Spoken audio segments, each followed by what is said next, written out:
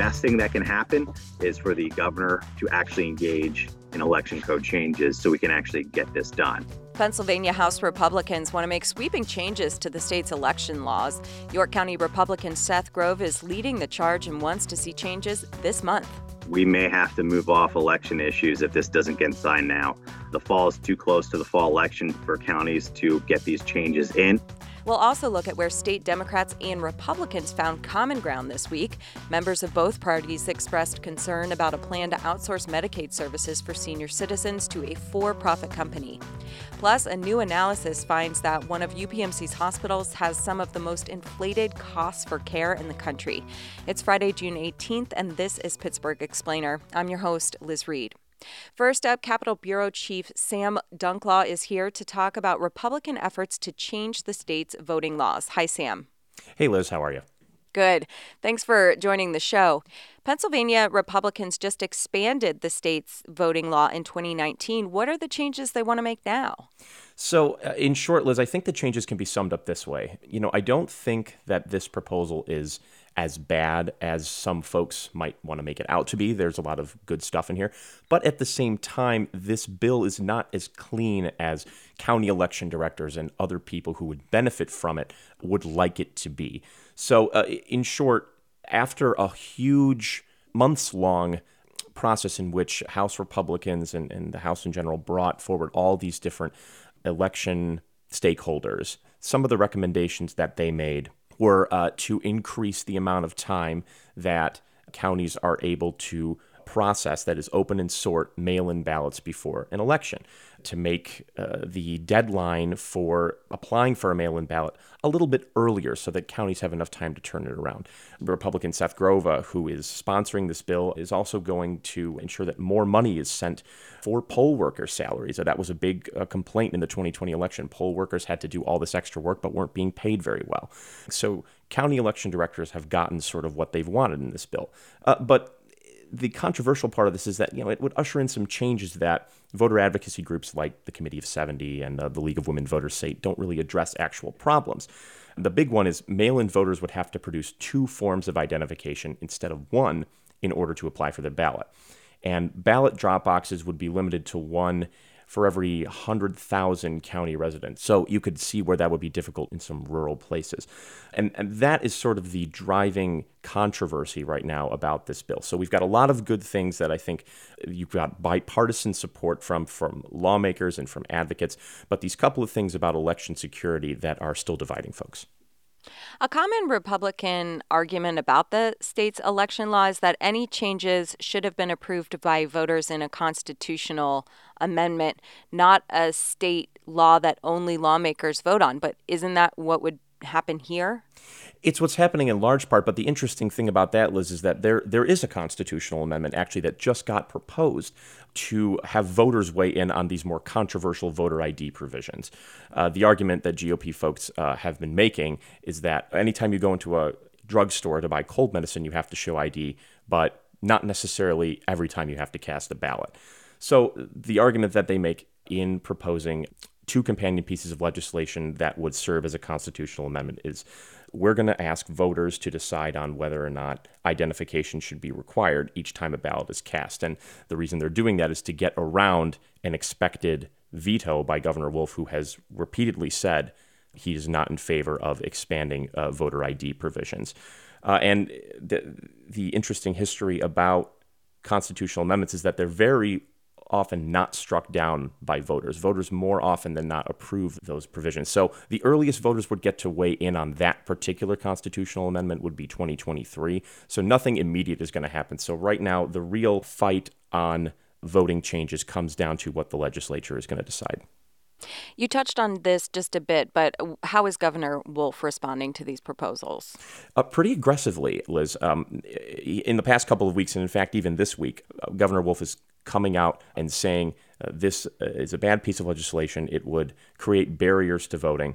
And he points out a couple of specific things that Democrats and others have problems with, that voters would have less time to register to vote and apply for a mail-in ballot, even though that's what counties requested for what it's worth, and would be subjected to signature verification on their mail-in ballots, and voter ID at polling places. And he also points out that the legislation would limit the use of drop boxes and the number of people would have to staff them and things like that. So in all, he says, this bill is not about improving access to voting or election security, but about trying to control voting for the majority's own political gain.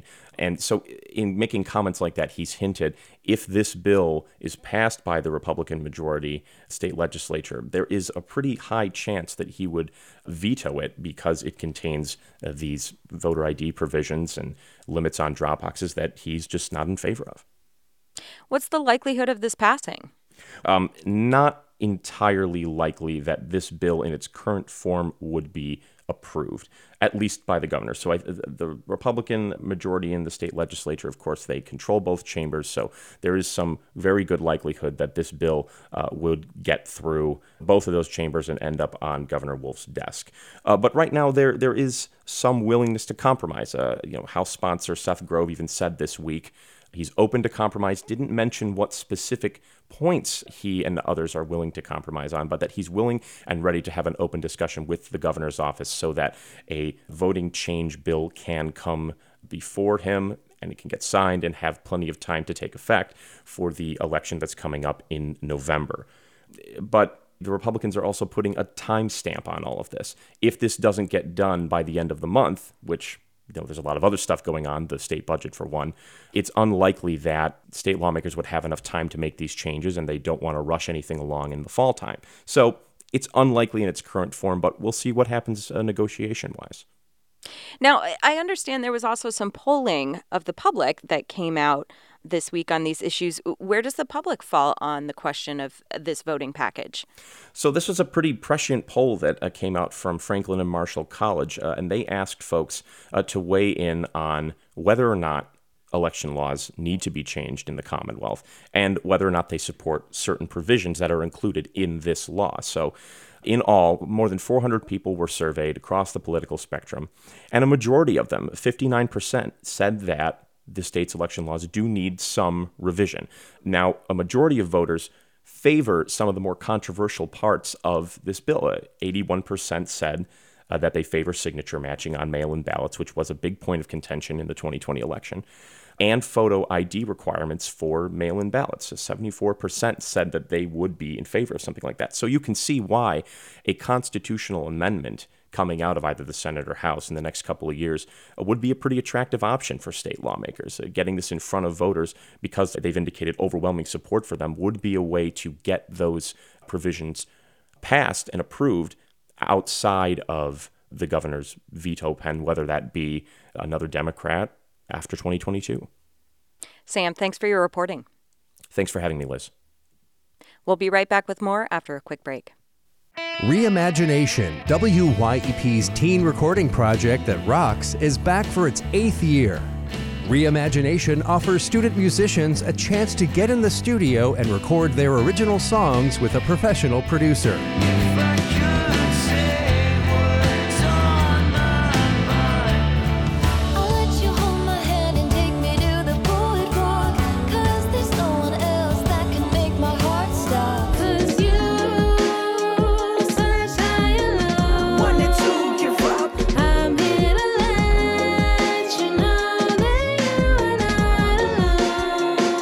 You can hear all 13 tracks from the 2021 project and learn more about Reimagination at wyep.org/reimagination2021. An analysis of hospital data published this week found that UPMC Presby in Pittsburgh has some of the most inflated costs for care in the country. WESA's Sarah Bowden looked into the issue and is here to talk about what's going on. Hi, Sarah. Hey, Liz. So what was this study and where did UPMC show up in it? Yeah, this analysis was performed by Johns Hopkins University and Axios, and they looked at a lot of different metrics, but the one that I zeroed in on was the markup of healthcare costs, which would be how much it costs the hospital to provide that care versus how much that hospital charges. And UPMC Presbyterian, which is UPMC's flagship hospital, ranked really high on the list. It came in 6th overall and first among nonprofits. But, you know, when you start to kind of look at the data, you realize that at least for me, and some other folks, you get more questions than answers. You spoke to a couple of economists about what's going on here. What did they say? Well, they said that they made the point that the maximum price of a healthcare procedure is that a hospital may potentially charge is rarely what gets billed. One of the economists I spoke to, his name is Chris Whaley, he's with the RAND Corporation. He compared it to shopping for a vehicle. When you go to a used car lot, you'll see a bunch of cars and they'll all have sticker prices, but you know that's the start of the negotiation. It's the opening volley. Rarely will you pay what is listed for that car. And, the same can be true for healthcare. It is also a negotiation, but that negotiation takes place between the medical provider and the insurance company. But it's the same. It's an opening volley. So UPMC has this exorbitant price for a pacemaker or a thumb splint. But rarely, is that what either the consumer or the insurance company pays? One of the experts you talked to pointed out that UPMC is unique in that it runs both healthcare and insurance companies. How could that impact prices? Yeah, that's a great question. So instead of having this negotiation between the health insurer and the medical provider, UPMC is both, because it's something what is known as an integrated healthcare corporation, or an integrated healthcare system. So it has an insurance arm, a medical provider arm, and also in UPMC's case, it has a research arm, but we don't really care about that for this story. But really the important thing is that the insurer and the medical provider can kind of work in tandem to create a sort of competitive market strategy that gets people to sign up for UPMC insurance. At least this is what the economists told me they think is probably happening. UPMC has not said, oh yeah, our really high prices at Presby are part of a competitive market strategy to squeeze out Highmark, which is also part of an integrated healthcare system and is UPMC's number one rival. But they think that that's what's happening, that when you have two entities that traditionally are not on the same side, but with UPMC's case are on the same side, they're able to implement a strategy that can push out competitors. Okay, all right. This is really interesting. So if I'm following you, what you're saying is that UPMC can put a really high sticker price on a procedure, but then say our insurance will cover 90% of it. So you should sign up for UPMC insurance because look what a great deal you're getting, as opposed to Highmark insurance will cover 70% or something. Am I understanding that correctly? Yeah, the percentages, those percentages, I think you're just kind of pulling them out of the air. Yes, those are not real right, percentages. But they're saying the discount is deeper. The discount is deeper if you come with us. Yes, that's what the economists are saying. Yeah, and UPMC is not only the network's flagship hospital, it's also its academic hub, some really kind of, if you need a more specialized medical procedure, there's a good chance that you'll go to UPMC Presby.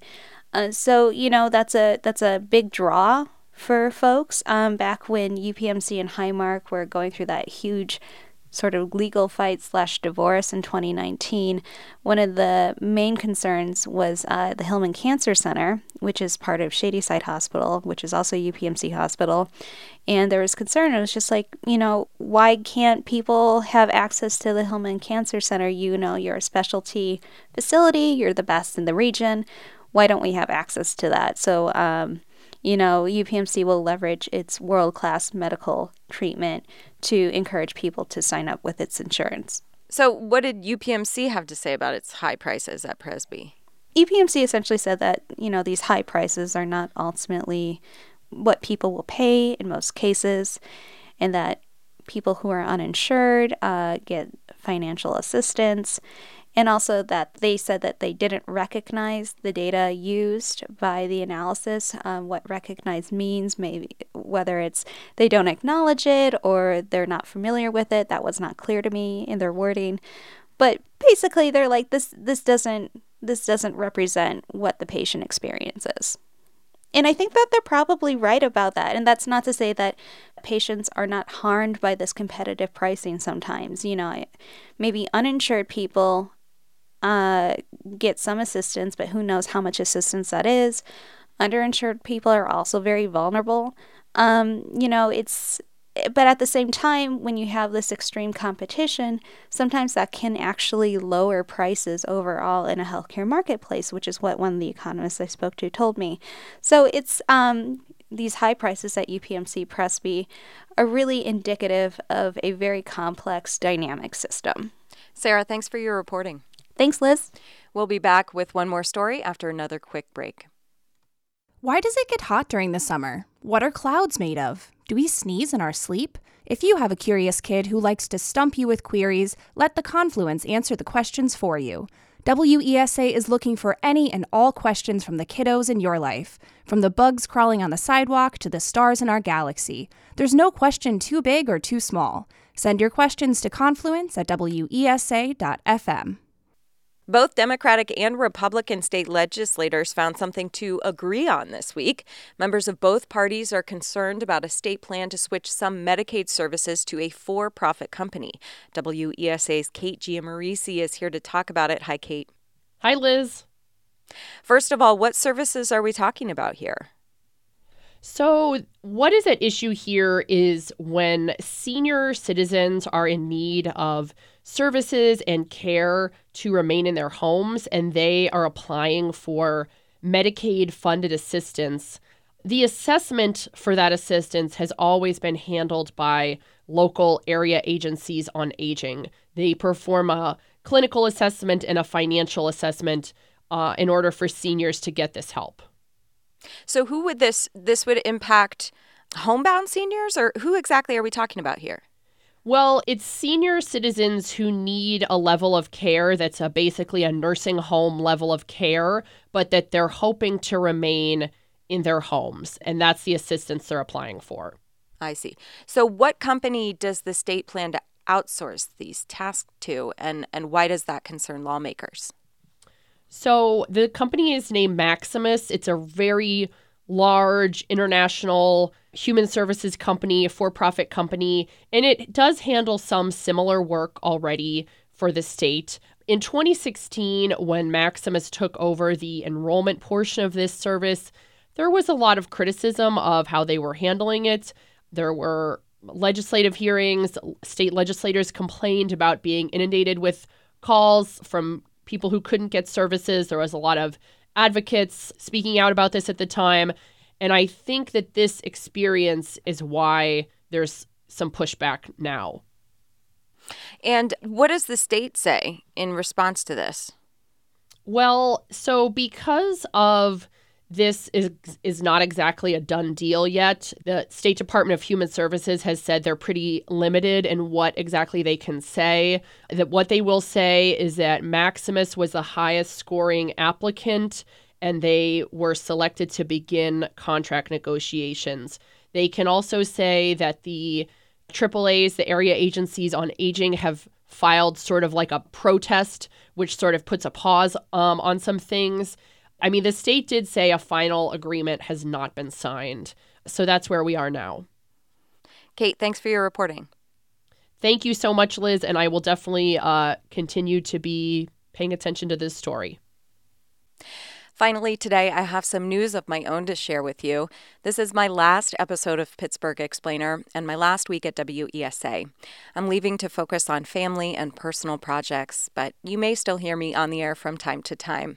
For now, Explainer is going on a break. That means we won't be in your podcast feeds this summer. If you're looking for something to listen to, check out WESA's podcast Land and Power, a 5-part series digging into the issue of affordable housing in Pittsburgh. And subscribe to The Confluence, our local daily news magazine. Both are available wherever you get your podcasts. This week's show was produced by our super intern, Susan Scott Peterson, with help from Katie Blackley. Katie has been our steadfast producer for almost all of our 6 dozen episodes. Our editor is Lucy Perkins, one of the most talented radio journalists I've had the pleasure of working with in my decade in the business. Thanks, as always, so much for listening. We won't talk next week, but we will talk soon.